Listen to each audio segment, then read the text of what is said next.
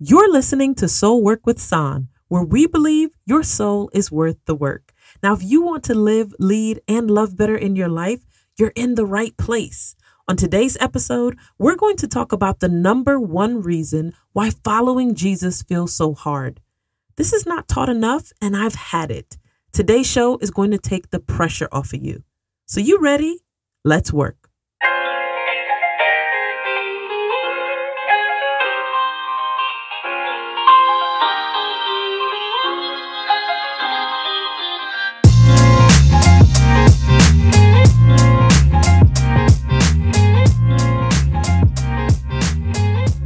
Hey fam, say fam. I'm hoping everyone is living well. Now, I was closing out last week's show and I talked about trying short ribs for the first time, and I am pleased to announce that they came out tasting like yes, Lord. Okay? Shout outs to that daggone pressure cooking Instapot. It has been a wonder. Best Christmas gift. I seared them first, but after throwing them things in there, hey God. Now, Ruth said it tasted like one of the mothers made it. And my eldest tried it, and her eyes rolled in the back of her head. And I feel like that's the universal language for, my God, this is good. Now, listen, I didn't always cook like this, y'all, so you got to let me have my moment. I remember back in the day when Rue and I were just friends. This is years ago. A group of us were hanging out at my parents' house, and I decided I was going to make a ground turkey pasta dish. Well, I didn't know that you got to season ground turkey, right? Like, it's not like ground beef. Needless to say, we ordered pizza that night, all right? They were honest enough to let me know, nah, son, this ain't the one. Like one friend in particular, he looked at me and was like, hey, maybe next time. Ooh, those were the days. Suffice it to say, I've come this far by faith, leaning on the Lord and a little Lowry's. Bless his name, all right? Now, before we dive into the show, I want to ask y'all about this. I threw it up on Facebook earlier this week because I really wanted to know if we're ready to face some truths or numbers at least, okay? I listened to a panel that my sister-in-law was a part of, and they essentially discussed millennials in the church. Now, at one point, the host asked the panel if they thought once the pandemic ends and the church doors open again, will people go back to attending regularly every week? It was all millennials, about 4 or 5 of them, and everyone unanimously said no. Now, even though I've been reading some of the data through Barna research and other experts tracking church trends because I'm mildly obsessed about this topic, I gotta admit I was still a little surprised. And I got a lot of feedback from the question, mostly not in my comment section. People were reaching out via DMs or text messages, just sharing why they would or would not go back to regular attendance.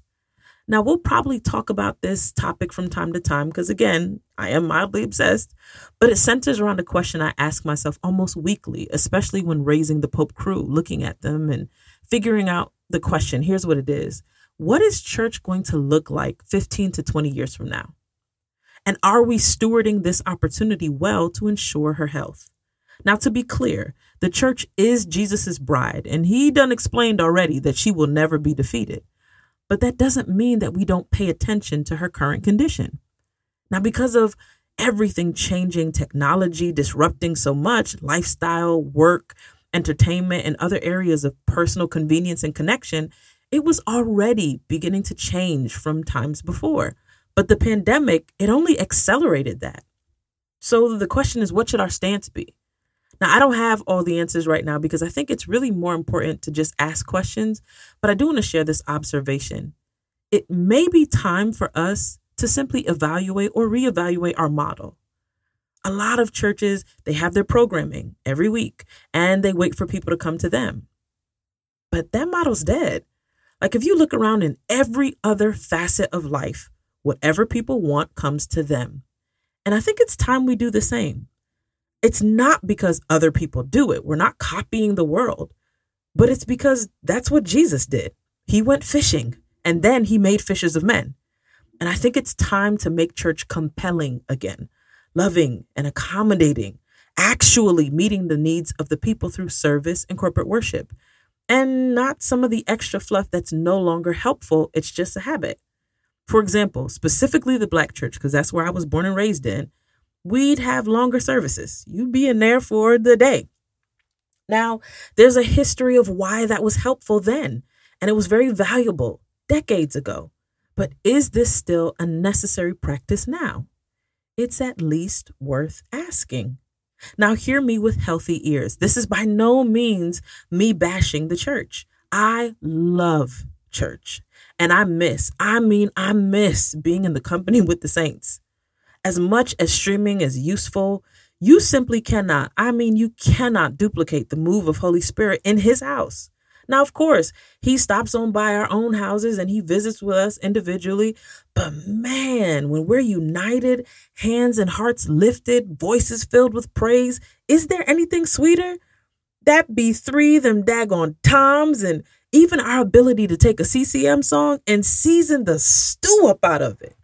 Listen, there's nothing like the Black church.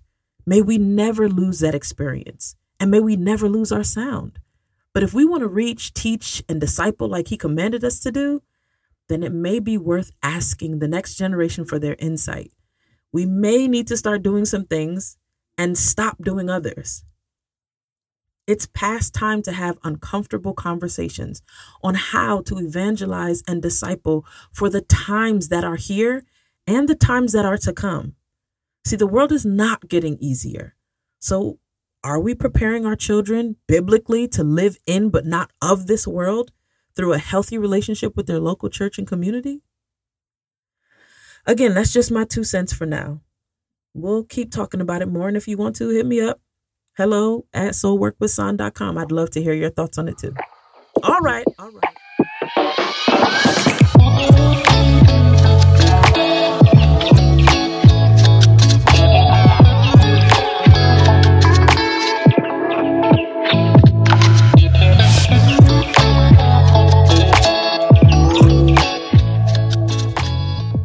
Now, last week's episode, we talked about what really makes us who we are, really makes us who we are. And that's what we love. We're lovers first, not doers. Now, this is crucial because we discover that what we love, we worship, and what we worship, we become. This season is all about spiritual formation because I think it's more crucial than ever before to be rightly formed. Without it, life could get dismal. Stuff already happens to all of us, but there's an advantage to the believer that has proper foundation and understanding of what they're going through to help them get through it without the typical residual effects. Now, since we tackled the truth about our love life last week, hey, alliteration, it's good to see you. Let's chat about one of the biggest barriers of entry to a richly formed life in Christ, and that is trying. Trying to live right, trying to run on, trying to make it, trying to please God. But none of that trying language lines up with a right life with Christ. So here are 3 things we need to know about trying versus training. Or another way I'll refer to it is practice. But again, alliteration, trying versus training. Let's get to number 1. Jesus never ever told us to try, but he did tell us to practice. Now, this does 2 things. 1, it gives us a deeper understanding of the kind personhood of Jesus. Let's look at Matthew 5 and all the way through Matthew 7, aka the Sermon on the Mount. Yes, it's easy to look at the commands he gives and our first thought be, is he serious? Who can actually accomplish this? You mean I can't? And I shouldn't, and even if I look, then I did. But here's the thing. Look again, friend. This is our compassionate Savior and Lord. He's letting us know that he's aware of all human feelings, lusts, and temptations that will come in this life. And he's providing the instruction and clarity we need so that we can live above it. Now, you tell me another religion that's even a little bit interested in the deepest parts of your humanity and has an overcoming answer for it. I'll wait. Now, let's get back to Jesus. Here he comes with this giant blast of truth to remind us that, yes, there is a standard. And yes, it is to be upheld. But no, he doesn't expect us to be perfect in our pursuit of it. But our lack of perfection does not negate the existence of the standard. If anything, it gives us room to press towards it. Now, ain't that right, Apostle Paul, sir? Now, here's the second thing that this truth does. It reveals that once again, we're living scripture adjacent, close, but not quite what he said. How many times have we heard growing up in church to try harder? Oh, you fell, you backslid, and you're back? Well, pray more, read your Bible, come to church more. Every time the doors are open, you should be here. Try to live right. You got to try to be more like Jesus. You got to try to be a better Christian. You got to try to be righteous. Fam, try is not in the Bible. I promise you, one thing about me, I will never, ever, never go along with living out a belief or preference that's not in the Bible. I'm never doing that again. It cost me years of ignorance and self-righteousness, thinking that because it sounded Christ-like, that it actually was. So here's what happens. We live our lives according to what we're taught by people who teach based on what they were taught. And that's no shade to the teachers, but it's a caution for the hearers to ensure that what we're living out is actually in the Bible. Here's a great way to test this. Roots will always show itself in the fruits. What kind of life are you harvesting based off of what you think and how you live? Because too many of us are in the church, frustrated, spiritually barren, unable to mature because the fruit of our life indicates roots that cannot be found in scripture. But instead, they're found in some old moral code that is no longer fit for the times we're in. And so because we're not training, we end up abiding by concepts that are failing us. And then we walk away from the faith thinking that what we had was God, when in fact, the whole time we were in relationship with a preference or a faulty doctrine. Like what? Yo, it's not, nor has it ever been that Christianity doesn't work. It's that we haven't been in the book. We get close enough to feel good about ourselves and what we can do through some of its teachings. So we feel good at what we accomplish, but we stay far away enough from the word to keep it from actually exploding in our lives, revealing our hearts, and cultivating the miracle that is transformation of the soul. Here's an example to make it plain. Let's take Tyshawn. He's been saved for a few years and he's been serving as an usher in his church, but he struggles with getting drunk and high regularly. So he seeks out help from his church community. And the typical rhetoric is, all right, son, come to church more, get these hands laid on you, read your Bible, pray harder. You got to make a stronger effort to try, son. And he does. But then 6 months float by. And he keeps falling off the wagon. And every time he does, that guilt and shame of falling punches him in the gut. And to be honest, he's tired of feeling bad about himself, especially when he sees his friends on social media living the life and having a great time, and even some Christian influencers partaking themselves. Now, that's a different podcast for another day, but we're going to talk about that one, trust me. So back to Tyshawn. What does he do then out of this sense of hopelessness about truly being able to change? He quits. He leaves. He slowly fades away from the faith out of resentment for this standard and anger at his own inability to live it. Completely missing Jesus and what his heart has always been towards him. Does any of this sound familiar? This story and others similar to it are ones that I keep running into over and over again. And this needs to be said again. It is not that Christianity is not true or doesn't work. It's that we are living scripture adjacent, and that will never work. Trying is an effort based off of our own merits, but training uses the tools of the trainer to succeed. This is why we practice. Speaking of practice, number 2, practice makes space for failure. Now, when this first hit me, I was ready to jump out of my skin because it made me remember my early days in middle school when I first got a taste of playing basketball. We had this coach, Mr. O'Leary. His name was Coach O'Leary, and he was hard on us, but he was also cool. But he'd make us shoot free throws, run sprints and drills, and do all of that. To do what? Prepare us for what was to come and to improve on what was already there. So if my teammates and I missed a shot, a pass, or messed up a play, yeah, there'd be quick disappointment, sure, but guilt and shame over our identity as basketball players? Nah, fam, that was never a thing. Why? Because it's practice. And in practice, there's not an expectation for perfection. There's only an expectation for execution. No, you may not get it right every time. That's okay. But you are going to show up, submit to the process of the repetition and the drills and the plays and the work and the training to improve.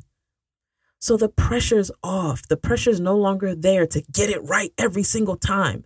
Instead, it's an ongoing process of curiosity, learning, improving, trusting, and following a plan that is leading you towards victory. This is so key because that's what it is in life. As a verb, practice means this: to perform an activity or exercise repeatedly or regularly in order to improve or maintain one's proficiency. A second definition of the word is to carry out or perform a particular activity, method, or custom habitually or regularly. This accurately describes the purpose of spiritual disciplines, and this is what Jesus calls on us to do. He says the ones who practice the commands that he gives in his Sermon on the Mount, found in Matthew 5:19 is where he says this, those are the ones who will be considered great in the kingdom of heaven. You know what this shows us? That practice has a path. It leads to God honoring greatness. Paul backs this up in a few more places. You go to 1 Corinthians 9:24 and 25. The sentiment of training is even found in Romans 12:1 and 2. But my favorite, perhaps, is 1 Timothy 4:7 through 8. He's admonishing one of his sons in the faith, Timothy, and he instructs him to what? Train himself in godliness. Now, here's Paul talking to a young pastor. He doesn't tell him to try harder to get the message of truth out there. He doesn't tell him to get more knowledge or information. He doesn't tell him to open up the doors of the church more often. He tells him to train like an Olympic athlete would. And while he acknowledges the benefit that physical training has on the body for the present time, it's the spiritual training of the soul that will hold promise even for the life that is to come. That's what he says by the time he gets to verse 8. So what does this mean? That practice, it makes space for improvement. I don't have to feel the pressure to be perfect. I just have to show up to practice. Number 3, training leads to triumph. The training is what transforms a couch potato into a marathon runner. Training is what turns the just okay singer into a powerhouse. It's what can make a novice a prodigy, because training implies submission to something beyond ourselves, whereas trying places all of the weight and pressure on us. Now, which path do you think Jesus, the one who took our punishment as his own, which one do you think he'd want for us? Now, hear me healthily. The transformation that we seek so desperately, it lies within the miracle of God's grace. But it's only through training ourselves unto righteousness that the ability for such a change is cultivated. So let me say it this way. We're going to get trained either way. We're either going to find ourselves constantly out of control with our emotions and our lives, or we'll operate in wisdom, discernment, and self-control. We're either going to be carnal or Christ-like. Whatever has our attention the most is the trainer of our souls. Again, we are what we love. So if we're looking to overcome, perhaps it's time to quit trying to do better and trying to fix ourselves. We don't have the capacity to do that. And that is good news. It is literally why we have a Savior. And it is why, if we're trained by his word, his truth, and his life, we will triumph in our own. Say la, sugar.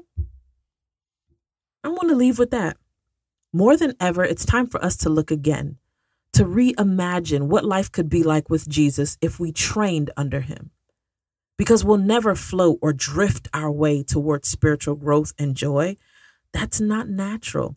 That's why when we sing that this joy that I have of Jesus, it's something that the world didn't give, because that joy, it's not within worldly reach. The life of a peaceful, unrushed, fully content soul, It will belong to the one who makes the grace-filled strides to continue. And when they stumble, get up again and again and say the prayer again and open their Bible again and love their neighbor again and be still in quietness and solitude again. And then get up again and maybe mess up and then get up again and take the shot again. Knowing that they're in a household of fellow trainees, willing to encourage, support, and love each other to the end.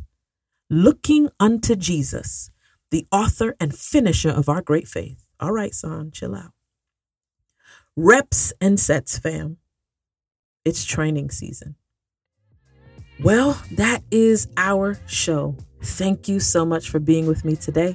If you're looking for more, soulworkwithsan.com is the website. San Pope is the IG. That's SAHN. I'd love to connect with you. Now, please, if this episode blessed you, share it with a friend, will you? And you can subscribe for more free episodes delivered to your device. And leaving a review helps spread the news of the show. Let's heal together, fam. Remember, you're only going to hear one of two statements on that fateful day. Well done, or depart from me. Let's live accordingly. Love you. Talk soon.